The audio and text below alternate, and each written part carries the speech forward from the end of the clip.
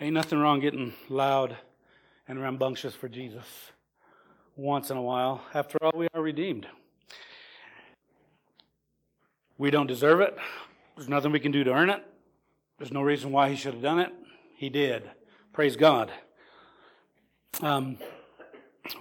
It's a hot one today or something. Maybe it's the subject of today. Today's message is Reckoning Day. And remember, I want to remind you of a couple things. When we got started with Isaiah, what are the first 39 chapters pretty much dealing with? Judgment. It's a long, drawn-out thing, and it can get kind of heavy. I know as I was, studying, reading, and going, man, this is kind of what can we draw out of this? It's something not so heavy. But remember that this is the scene that. One of the other things that I failed to mention is before I go on and before I forget it again, in the writing of Isaiah, it was written in Hebrew. And in that language, when they would write things, they didn't have the fortunes that we had. And I don't mean by, piles of cash. I mean, we were fortunate in a time where in our language, somebody came along and decided to break up things into paragraphs and sentences and so on and so forth so we can more easily find. And even in our Bibles, it's written with numbers so we can, know the address of what we're trying to remember. Isaiah didn't have that. He just wrote. And a lot of the things that he writes, we see them as different chapters, but they're actually flowing from one message and one judgment call to another. And so he will do that. We'll see that when we transition from chapter 2 to chapter 3. And I wanted to mention that because it kind of stops at verse 22, and it seems like it's a little bit awkward, but it's because that's not the end of it. And so in Isaiah, there are those chapters where that's going to happen. It seems to fall in a weird place, but it's really not. It's because there's a continuation of the thought and of what it is that God is speaking through Isaiah. So this morning we're going to be picking up, and we'll hopefully get through verse 22. We'll go through 12 through 22.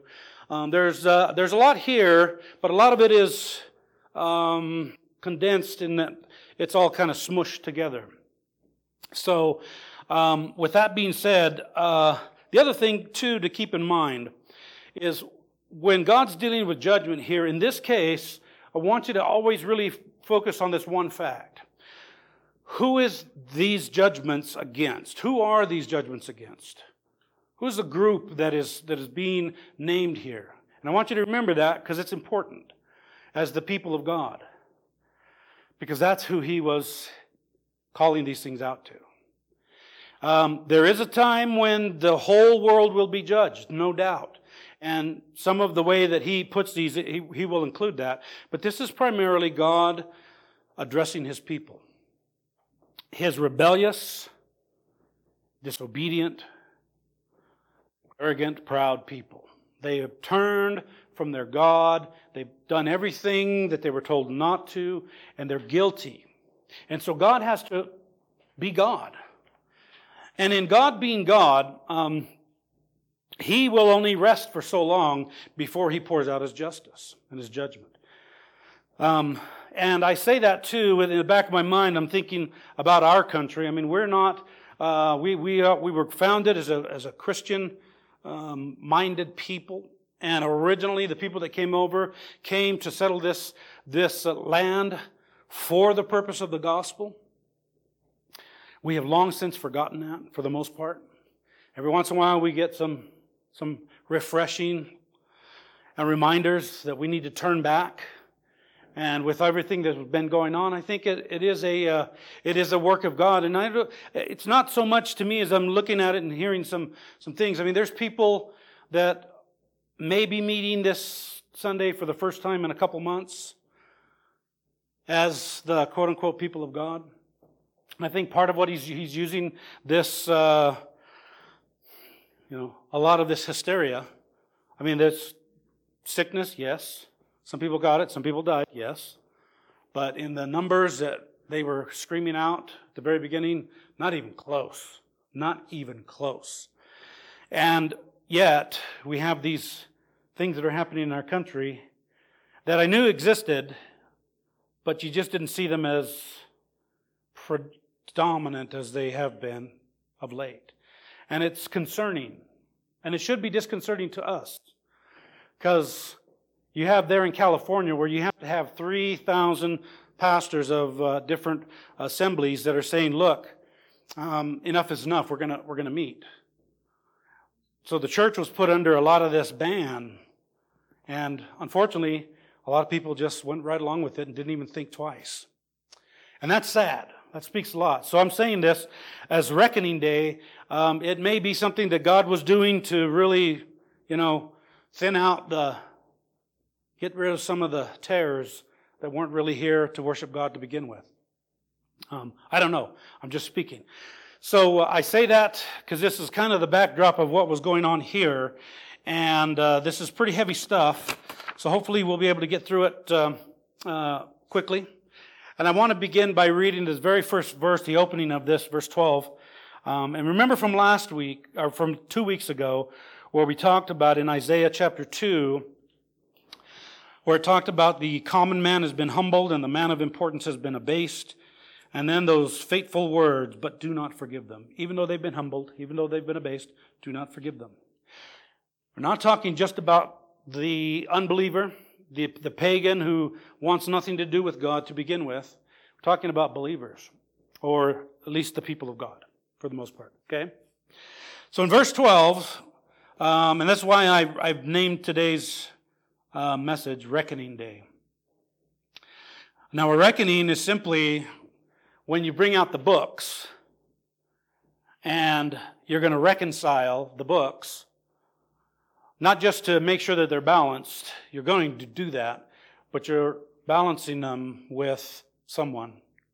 In other words, there's an outsider that you're balancing the books with. They have to reconcile. They got to pay the price. They got to do what's got to be done. And there's a day when that's going to come, and this is what this is kind of focused on. And look what it says in verse 12. It says, "For the Lord of hosts will have a day of reckoning against everyone who is proud and lofty, and against everyone who is lifted up." Again, it's not just unbelievers that are being spoken of. It's the people who called themselves by God's name, that had themselves under the banner of Yahweh. So it's not just a bunch of strangers and unbelievers. And so this is important for us to understand, because the judgments of God begin in His household. That's where they begin. And so that's kind of the focus. And it's not because God is this cruel, mean deity that is capricious and one day He's angry and then the next moment He's not. No. It's because God is just. He's holy and He's righteous and He's just. And when the books are unbalanced, there has to be a reckoning. It has to be reconciled. And that's what I want you to see here is this is Isaiah speaking, God speaking through Isaiah, and He's speaking to the people of Judah. And it says, "For the Lord of hosts will have a day of reckoning." That should send shivers down everyone's spine when you think about it. He will have it. He won't go on forever. He is a patient God. Long-suffering. Hallelujah. Thank God. Praise God for that. He's patient. But He does not slumber, nor does He sleep. He is always on the go and always on the ready. And He will have a day of reckoning. Let's pray. Father, we thank You for Your goodness and Your grace. We thank You for Your mercy. We thank You, Lord, that You are holy and just. If we can't pray about that, then do we even really know You? That You are holy and that You are just, and those things ought to terrify us in our sinful nature. But how just overjoyed I am, Lord, that You've given us a new identity.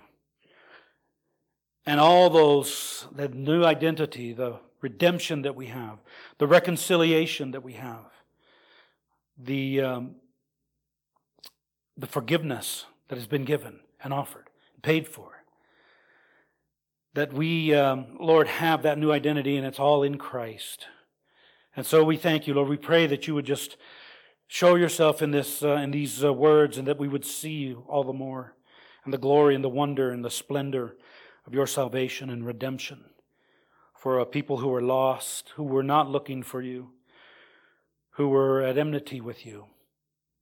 But you reconciled. And there was a day of reckoning. And for the believer, that day was long ago on a cross on a hill of Calvary. And you reckoned His sacrifice as good and enough. We thank you. Father, make these things clear to us. Open up our eyes, ears, minds, and hearts to these truths in Jesus' holy name. Amen. Amen. So he begins with that. He begins with the idea that God will have a reckoning. His people will have to deal with Him. Now, thank God for us in the New Testament, that the New Testament tells us, Paul teaches us that we will come before the bema seat of Christ, the mercy seat. And that's not so much to judge us in all that we've done wrong, but that's to give out rewards. That's a good thing. Why would God give any one of us or any believer a reward? Because we're doing that which is unnatural to us, because His Spirit has enabled us. And so there's that day that's coming when the Lord of hosts, this word, the Lord of hosts, it has a military idea behind it. It is it's a simple word. It's sabah. It's the Hebrew word sabah. And it literally means that which goes forth, army, war, warfare, or host. I mean, get that into your skull. That the idea here is a military one, and it's a war, it's a military, it's warfare that is going forward. Okay, it's on the move. That day has to come. It's an army, it's a host. It's a host of an organized army. It's a host of angels. Sometimes we talk about, when the Bible talks about the heavenly host, it's talking about the angels. Other times it's talking about the heavenly hosts, that is the sun, the moon, and the stars. And then there's other times when it's just talking about the whole of creation. It's the idea of war, warfare, service, going out to war. And that's why I said this idea that God will have a day of reckoning should send shivers down our spine when we think about it. Even as a believer, when I really stop and think about, and if we ever really stop and think about, we're going to stand before a holy, righteous God. That, in one sense, terrifies me from my human perspective, from my human nature.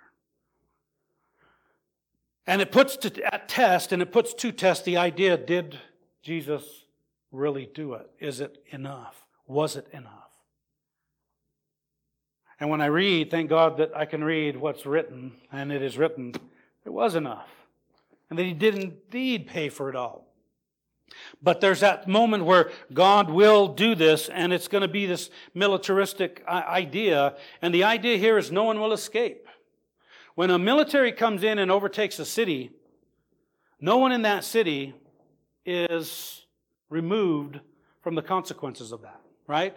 They all have to suffer underneath that new military that's come out and overpowered them, overtaken them, besieged them. They're at the mercy of this army. This is the idea that will happen. And he's talking about His people, those who should have been obedient, those who said that they would, and then they wandered. And in this case, it wasn't, if you remember from a few weeks ago, probably about almost a month ago now, if you remember, they were syncretists. They had become syncretists. They were trying to worship God at the same time as trying to worship all these other gods and doing all these other things. And they were trying to syncretize it, as if God didn't know, if He didn't understand. And you're going to see that as we go here. So Isaiah is calling out that there is a day of reckoning. It's going to be militaristic in its idea to go forth and to wage war. That's more or another part of the ideas. That's what He's going to do. He's going to get His enemies before Him. And then He says, and He's doing this against everyone who is proud. Everyone who is proud. I want you to remember in the book of Matthew where Jesus talks about this scene where these people come up to the throne, to the king, and Jesus presents this horrific idea. It's terrifying. And he makes a distinction between the goats and the sheep. And to those who are not his, he says, as to as many as you did not do these things to my brethren, you're not mine. And they said, what did they say? But Lord, didn't we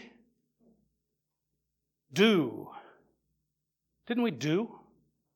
We do all these things. Didn't we do this and feed the hungry and do all this stuff and do this religious thing? And didn't we do all this stuff in your name? And he says, depart from me, I never knew you. Depart.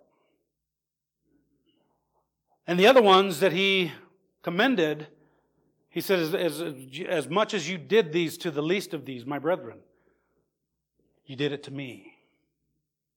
And they're like, when did we do that? You see, the difference is someone on the one side is expecting God to give something in return.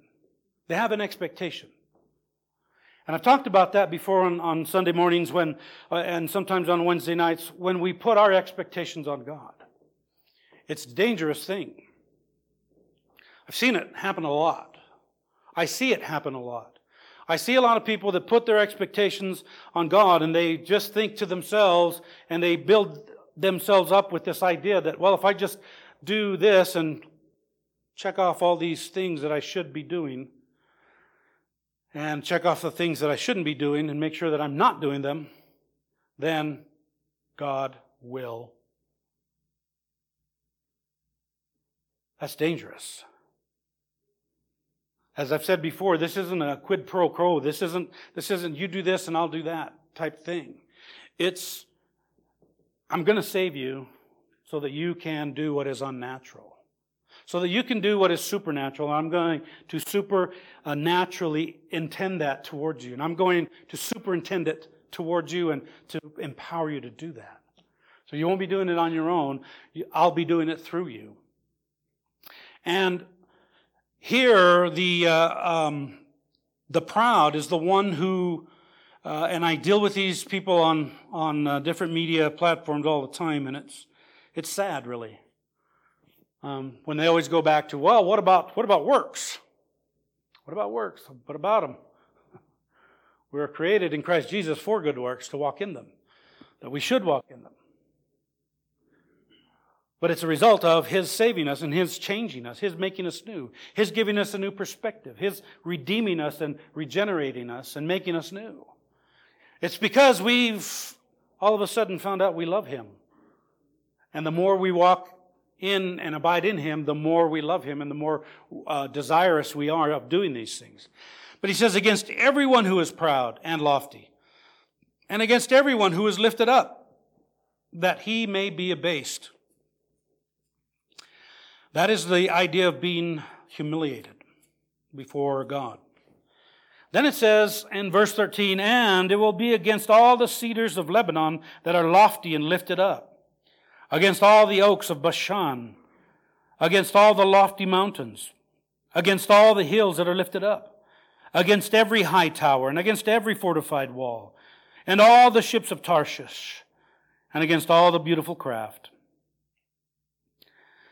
Now, one thing to keep in mind here is the people who Isaiah is speaking to, they would have understood exactly what he was talking about.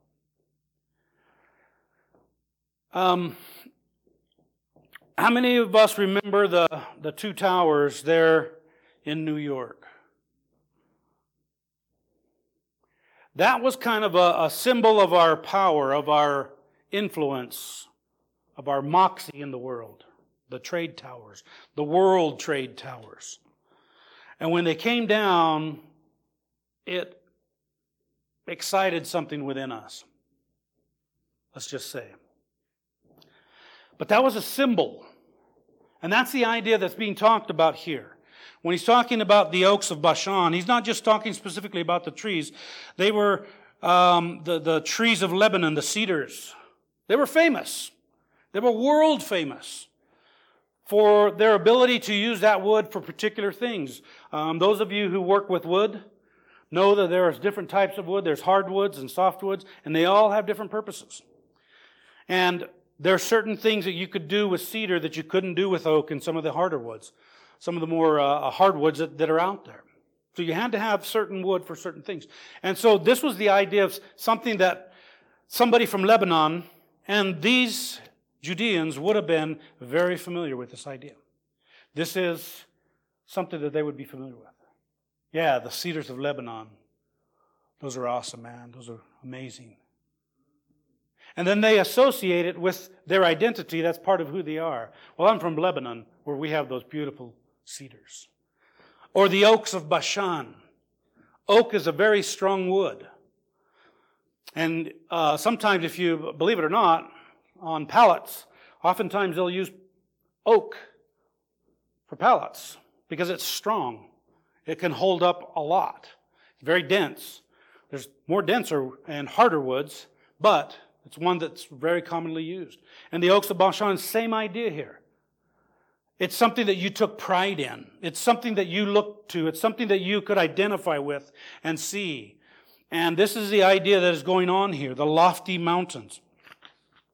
The lofty mountains and the hills are lifted up. One thing to keep in mind with those trees, mountains, hills, what do they have in common? Every single one of those things.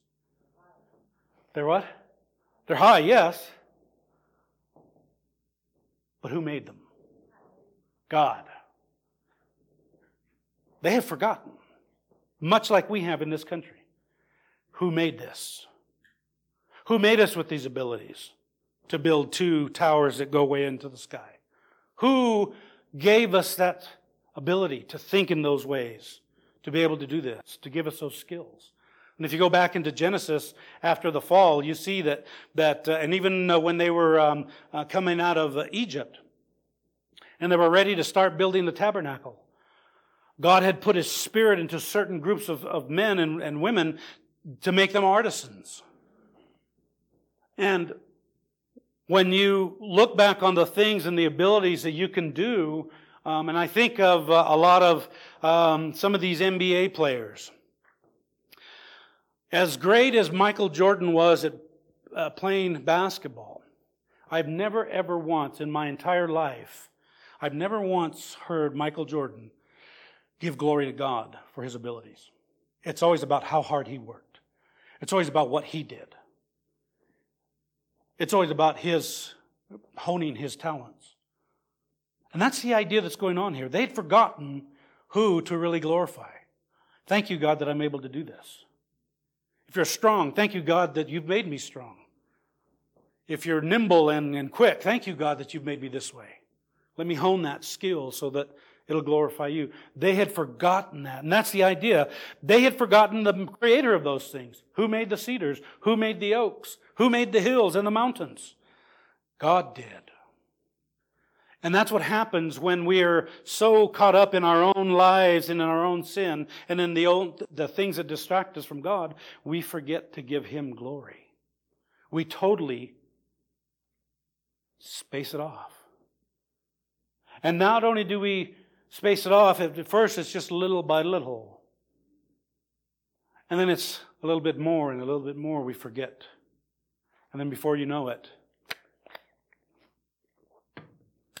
it's all about you. You've forgotten. It happens. It happens in our walk. Sometimes we go through dry seasons and we have to persevere through those times. I've gone through those. And maybe some of you have as well. And when you do, you just have to always fall back on, it is written. Because then you're going back to who is telling you these things, to where you can remember these things. And it's not always about feeling. And unfortunately, sometimes we get caught up. I don't feel this. I don't feel like God is close to me. I don't feel like I'm close to God. Well, get back into this and let this build you up. So he says he's against all these, the oaks of Bashan, the lofty mountains, all the things that they look to. Now listen, now he's going to do the works of their hands. Then he goes, and against every high tower. You build the high towers, you put your trust in them, I'm going to judge it. He's against their fortified walls, those things that they built strong so that they could protect themselves. Again, remember part of what was said 3 to 4 weeks ago, that this was part of the problem, is they were now trusting in their own strength. And when they didn't trust in their own strength, they were going, remember, to foreigners to help them. And who was forgotten in that whole deal? The one that they should have gone to from the very beginning. They didn't. And so this is the idea here. Your strong towers, I'm going to be against them. Your fortified walls, I'm going to be against them. So their military might, he's going to be against. All the natural things around that he's provided, he's going to be against, that they look to. And then in verse 17, he says this, and the pride of man will be humbled. Verse 16. Against the ships of Tarshish. What does this represent? What does this represent? Trade, commerce, capitalism. These things that you've trusted in. Is it sounding like America yet? Yeah, kind of a warning sign here. In the commerce and the things that they were able to do, the ships of Tarshish. Tarshish was known as a place from which people could get everything from. It was one of the centers of business in the old world. And one of the things that they did well was they built these ships.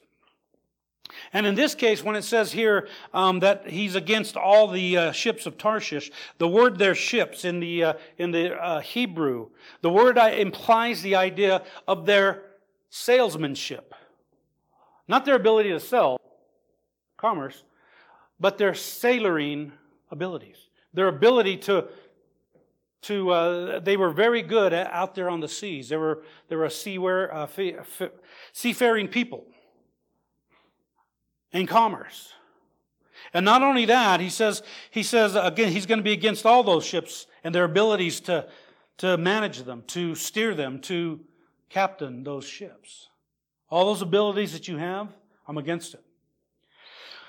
And then he says, and against the beautiful craft, and that is part of their abilities that they had to build these awesome ships, to be able to go and do their commerce. They could take their stuff and the trades to the world.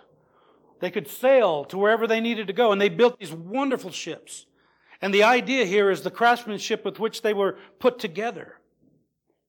Again, leaning on his people, leaning on their own two hands, leaning on their own strengths, leaning on their own abilities, leaning on their own talents, having forgotten what? The God who gave them these things. It happens over and over again. And God says, I'm against that. I'm against those ships. I'm against your ability to do that. I'm against your ability to build those things, to marvelously craft them.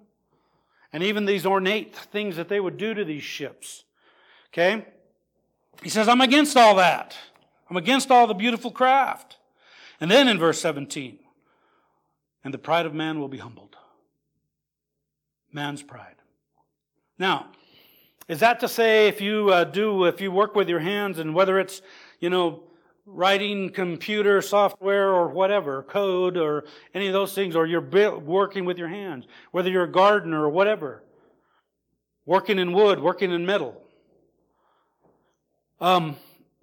is there anything wrong with taking pride in that?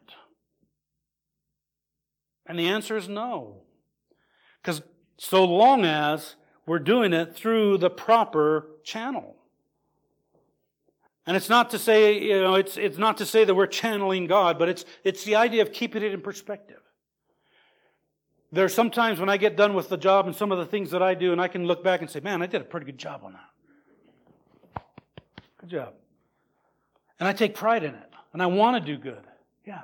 And I learned that from my dad. My dad said, if you're going to do, work, whatever you're going to work at, and many of us have heard it, pretty famous, whatever you do, do it the best you can, as well as you can. But also, when we have certain things that we are very talented at, the talents that God gives us, we should do it and recognize those through the proper channel, and that is through the channel of God, glorifying Him in it. If we're extremely good at something, then we should be thanking God. God, thank you for giving me the ability to do this. It's a talent. Some people say, well, it's a gift. Oh, no. We're talking about, there's a difference between spiritual gifts and talents that God gives. And He gives many of us talents. And some people's talents are the ability to be able to read for hours and they just stay wide awake and wired. That's not my talent. It's not. I wish it were, but it's not.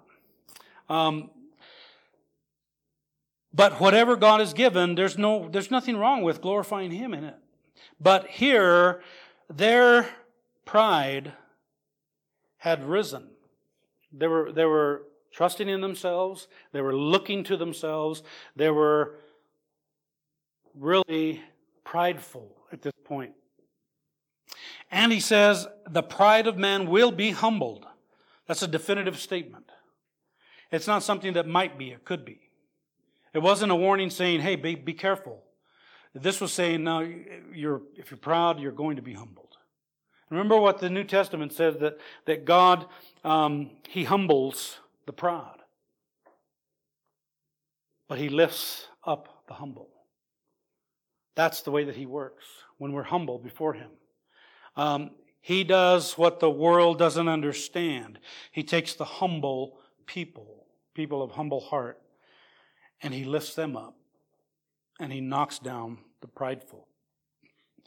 And then He says, and the loftiness of men will be abased. There's a lot of lofty men out there. There's a lot of lofty women out there. A lot of them have governor attached to their name. I've seen it. And it's just, the belittling and the way that they're addressing this issue is so just crazy. I can't make sense of it. When it's very simple things that they could do to just rectify the whole situation. But instead, they're choosing to make examples out of these poor people who are just trying to make a living. And they don't have any power. All they have is the power of their voice, the power of the people. And we need to support those people. He's speaking about that. He's speaking about the idea of the loftiness of men. When men lift themselves above others and lord it over them. He says, I'm going to be against that. And I'm going to send it crashing to the ground. They will all deal with these things. They will all have to deal with the idea of God one day reckoning the books. And we will stand alone. Stand alone. Except for those who are in Christ Jesus. Who when we stand, He will be there with us. In our stead. Like we talked about on Wednesday night. He will step forward as our advocate at that moment. And we won't be alone anymore. And we'll be in Christ Jesus. Hallelujah. And so he says, the loftiness of men will be abased, and the Lord alone will be exalted in that day. You see, that's what it's all about. If we exalt the Lord now, while we have opportunity to, we don't have to worry about not exalting Him in that day. And think about that. Just like it says up here in verse 11, the proud look of man will be, verse 11, the proud look of man will be abased, and the loftiness of man will be humbled, and the Lord alone will be exalted in that day. He's establishing a witness. It says, when I judge these things rightly, I alone will be exalted. In His judgment. That is one thing that is very difficult for Christians because we've been trained to believe and to only focus on the love of God, the love of God, the love of God. It's just the love of God. It's the love of God. God loves you. He loves you just the way that you are. And we're so focused on that in the church, we forget about these characteristics of God. Where He says, when I judge, and I judge rightly, and I judge justly, I will be exalted. Alone. Who's going to be exalting Him? Well, He'll be exalting Himself, number one, but we as His people, we will be exalting Him and setting these things right. We will take joy in His judgments. If that scrapes against yourself, it should. Because it's removing the facade of this idea that this judgment of God is just a horrible thing. It's not. It's just. It's right. And then He says here, the Lord alone, in verse 17, the second part of verse 17, and the Lord alone will be exalted in that day. So that day is coming. And He's telling them.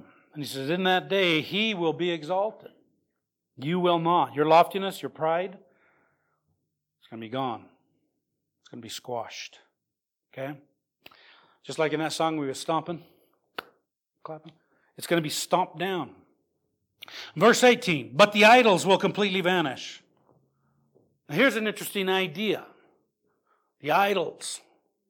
This is part of what the problem was. They're adulterating. They were whoring after other gods. Remember I said they were syncretizing, trying to syncretize their worship, including these false gods that they knew that they shouldn't have. They had all these little idols. And when the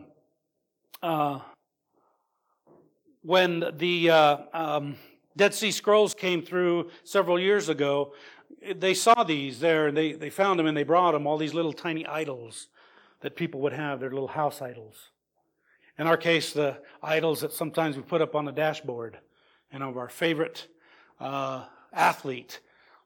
Some people are really crazy, and their favorite politician, and they stick it on their dashboard and little bobbleheads, and not like they worship it like, but it's that same idea, and they have these, and He says that the idols will completely vanish. Poof.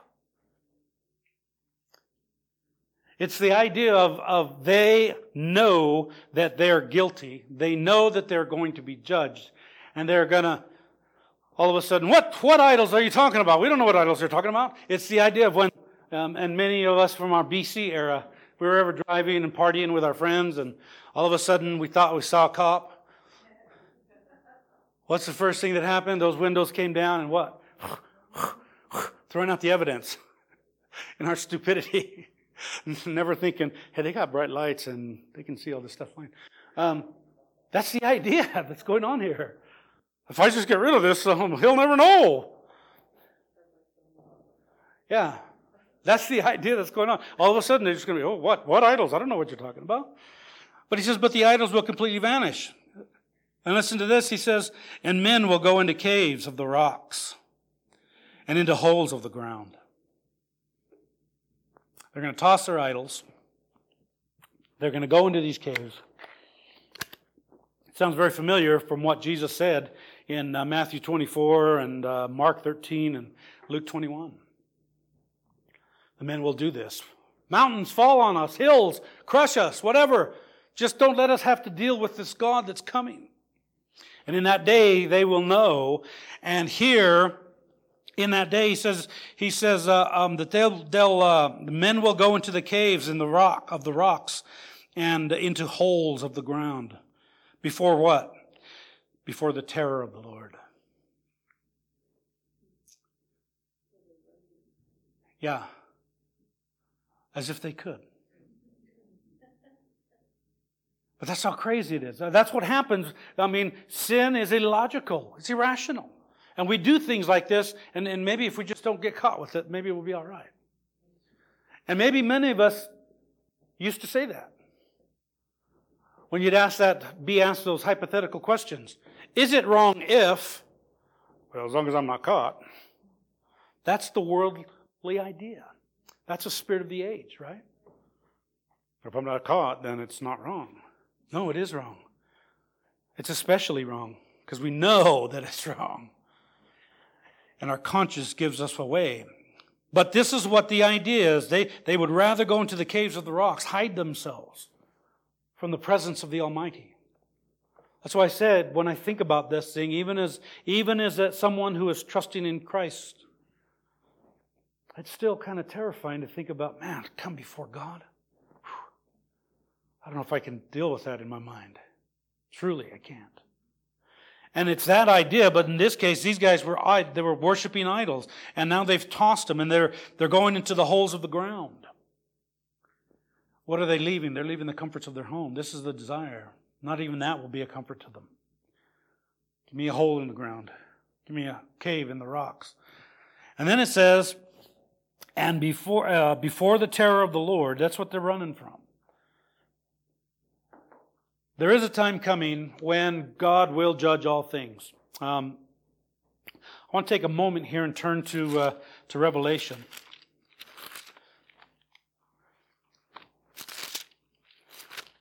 Revelation chapter 19 and starting in verse 11. All this stuff is unfolded. We get this picture that John gives us in the heavenlies, in the Spirit. And this is what he says in what's recorded for us in Revelation chapter 19, verse 11. He says, and I saw heaven opened, and behold, a white horse. So at least there's a white horse in heaven. Whatever that white horse may be.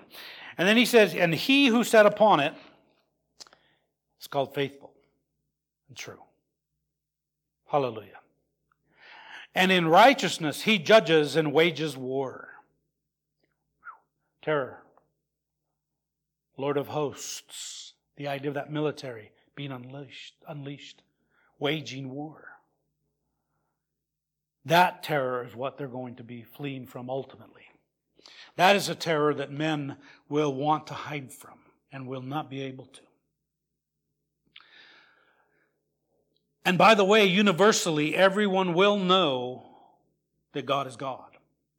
If you read in some of these chapters, in chapter 16 and chapter 15, and when all these things are being poured out, that over and over and over again, in fact, I'll read it real quick before we continue on there.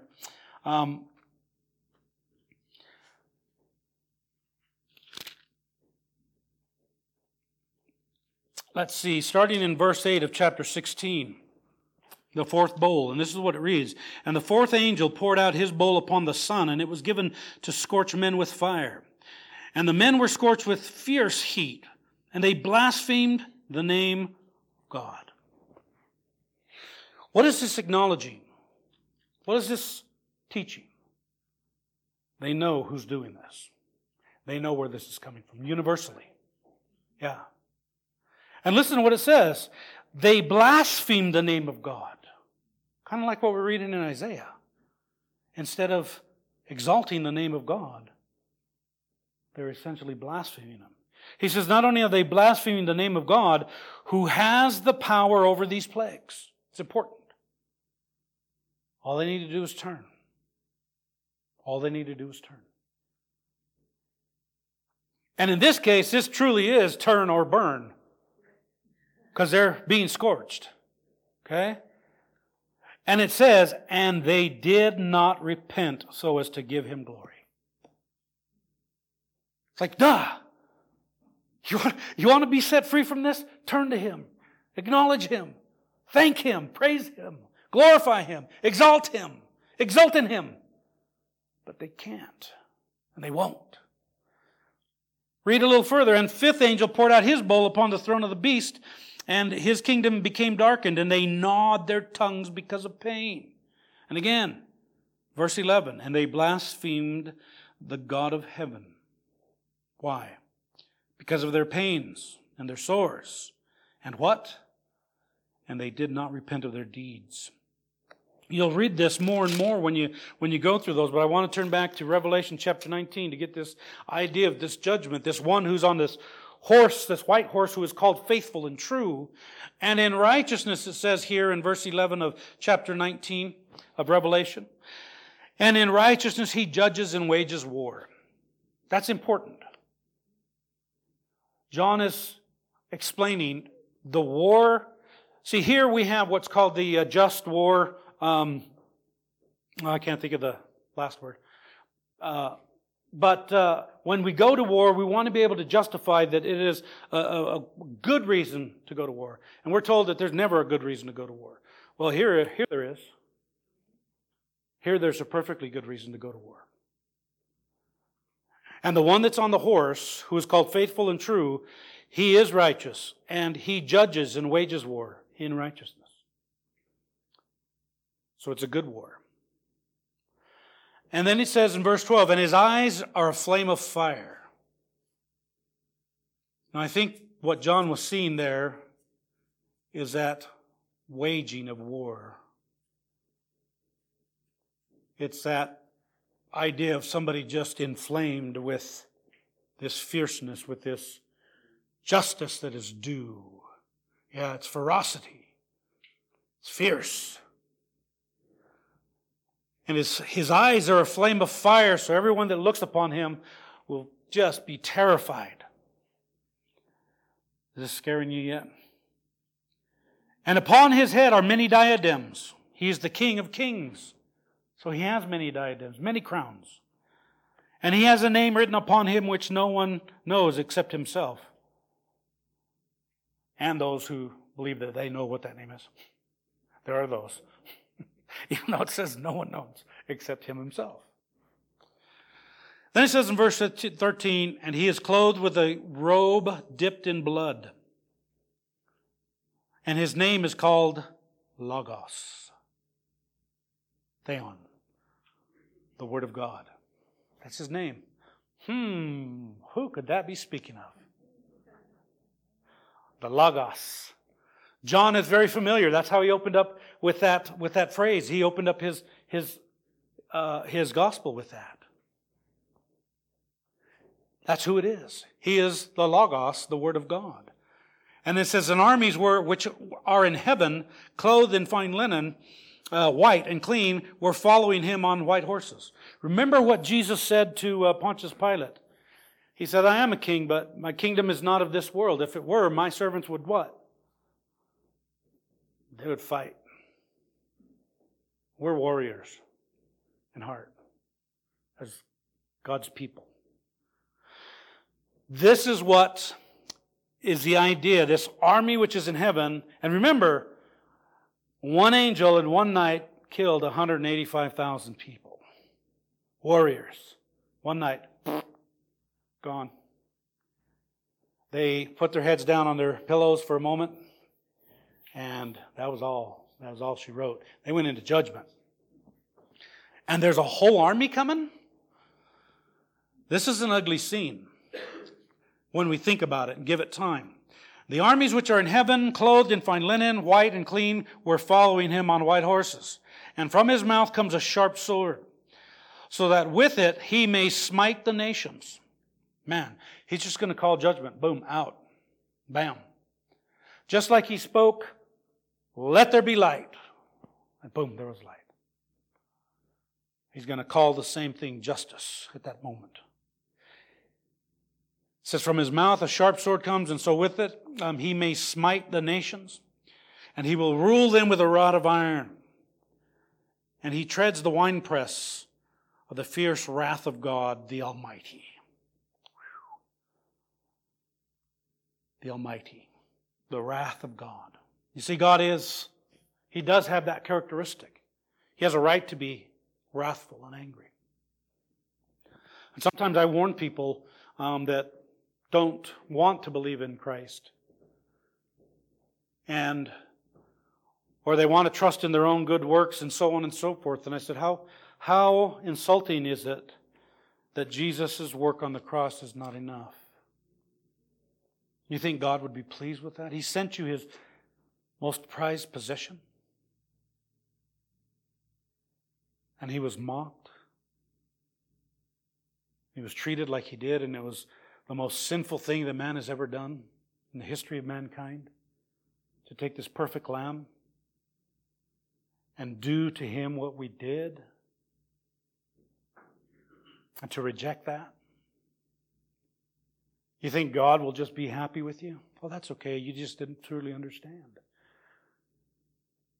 No, He will be full of wrath, and He's going to unleash the wrath, the fierce wrath of God the Almighty.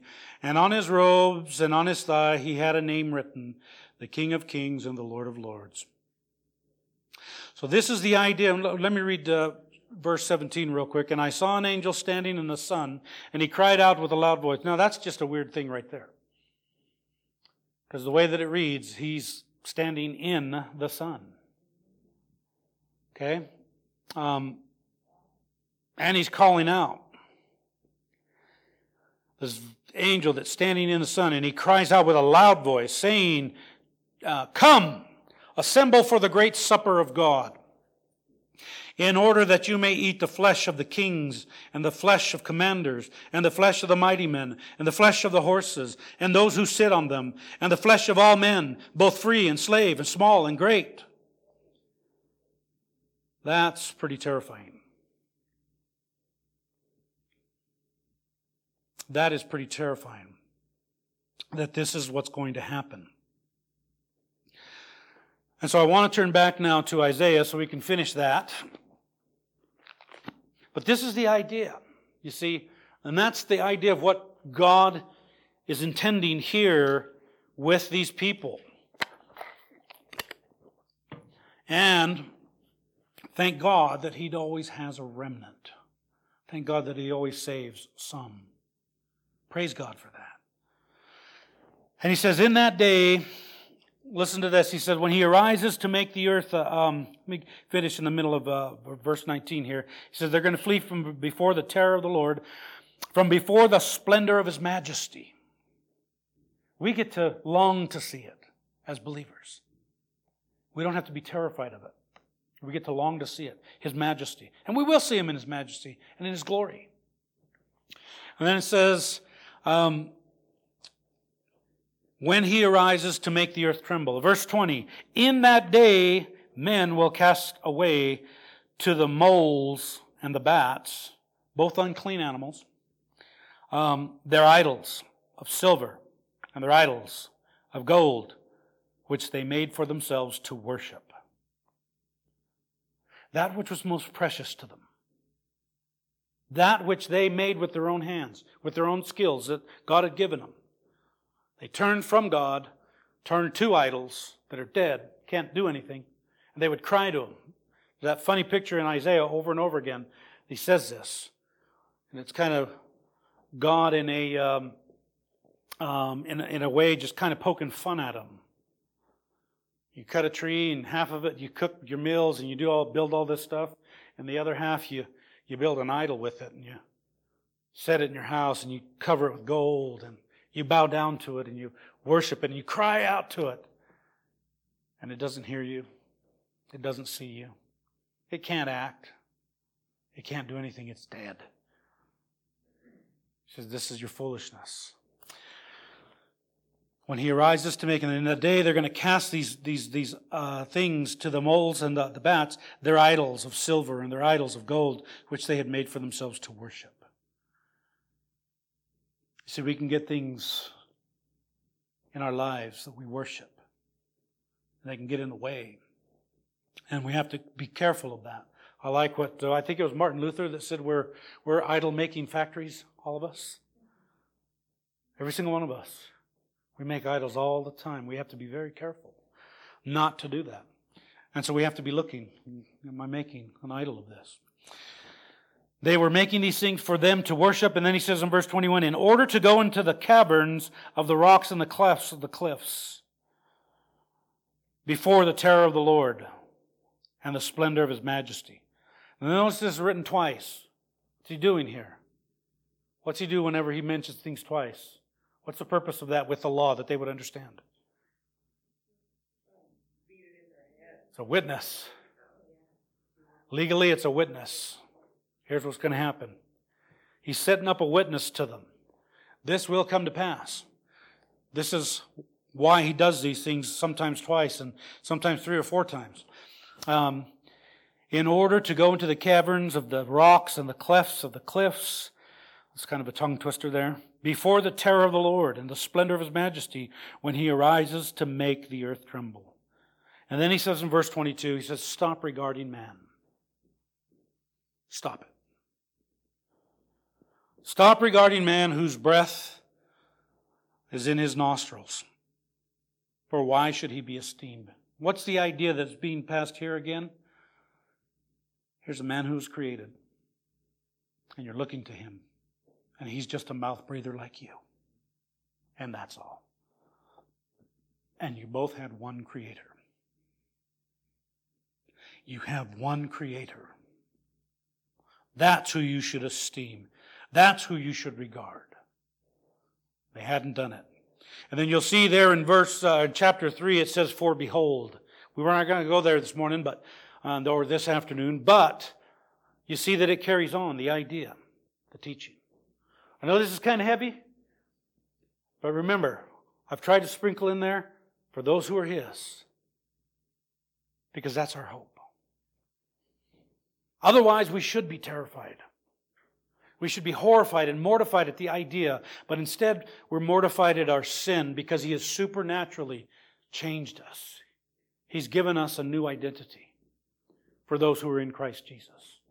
And that's what He died for, to give us a new identity.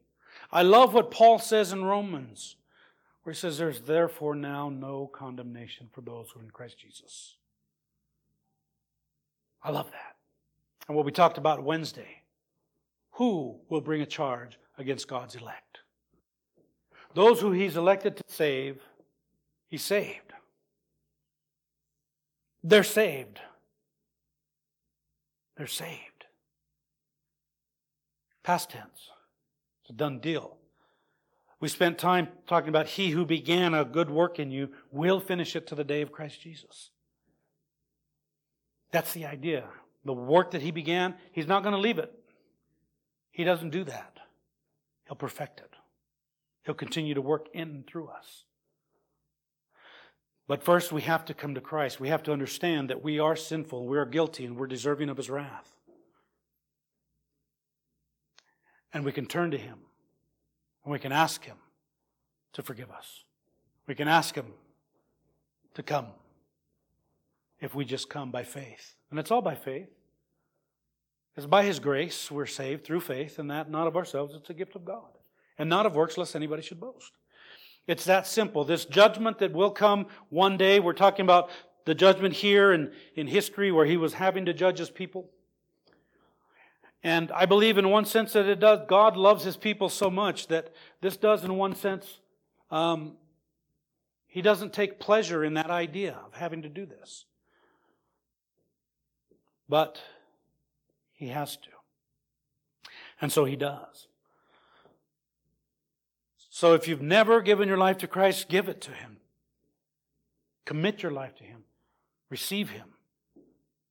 And be set free.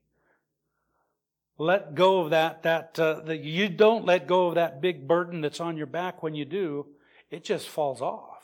And it's no longer there. Hallelujah. And He sets you free.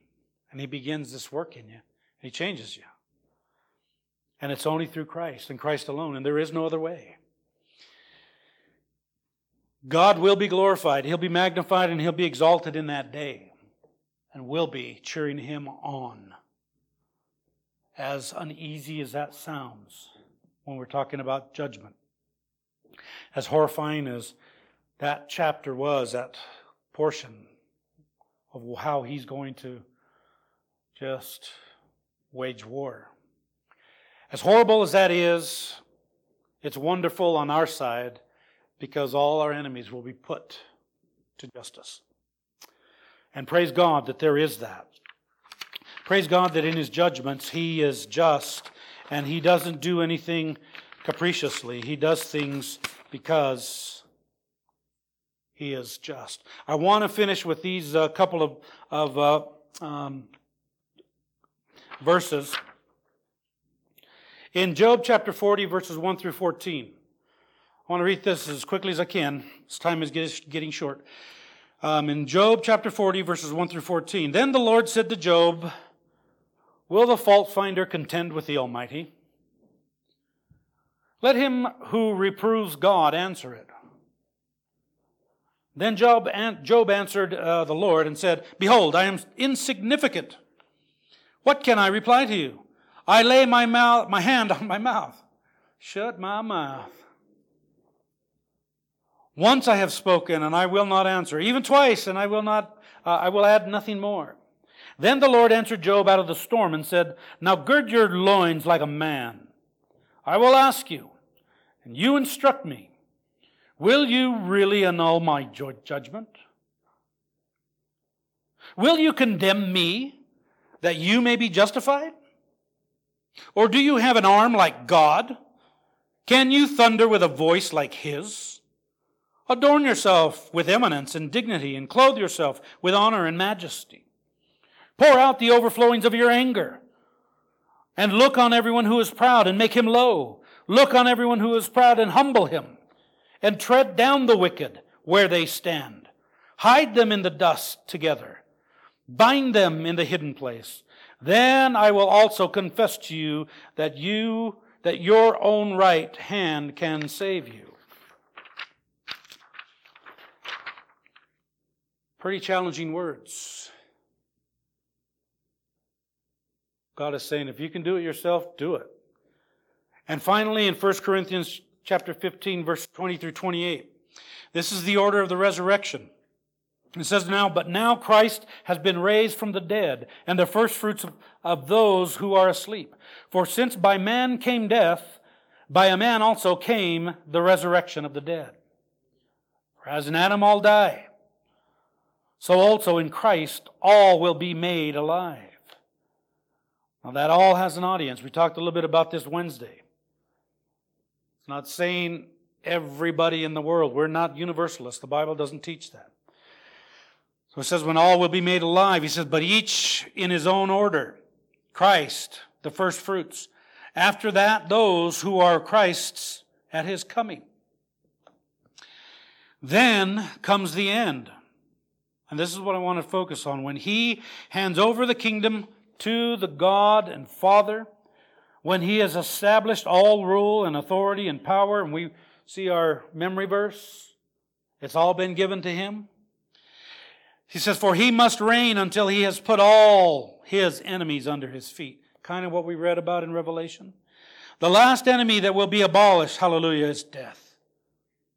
Hallelujah. No more death in that day for those who are His. Cancer, no problem. Corona, forget about you. All these things, gone. Death will be abolished. For He has put all things in subjection under His feet. But when He says all things are put in subjection, it is evident that He is accepted who put all things in subjection to Him. When all things are subjected to Him, then the Son Himself also will be subjected to the one who subjected all things to Him. It's a lot of subjecting. Here's the purpose, so that God may be all in all. He will be exalted. He will be exalted. Make no mistake. Let's pray. Father, how we thank You for Your goodness and Your grace. We thank You for Your mercy and Your kindness. We thank You for what is written. Many things terrifying and horrific to think about, were it not for the saving sacrifice of the cross. Lord, we thank You. We glorify and preach the cross, acknowledge the cross, that the perfect Lamb paid that price, and it was perfect. And that blood that was spilt cleanses us from all unrighteousness. Thank You. We praise You. We bless You, that one day You will deal with Your enemies. Father, I pray that You would draw those who are Yours, and that You would turn them that they would hear that there is forgiveness, that there is redemption, that there's reconciliation, and that there's wholeness, and that it is only found in Christ Jesus our Lord, in whose amazing, powerful, and holy name we pray. And we thank you. Amen. Amen.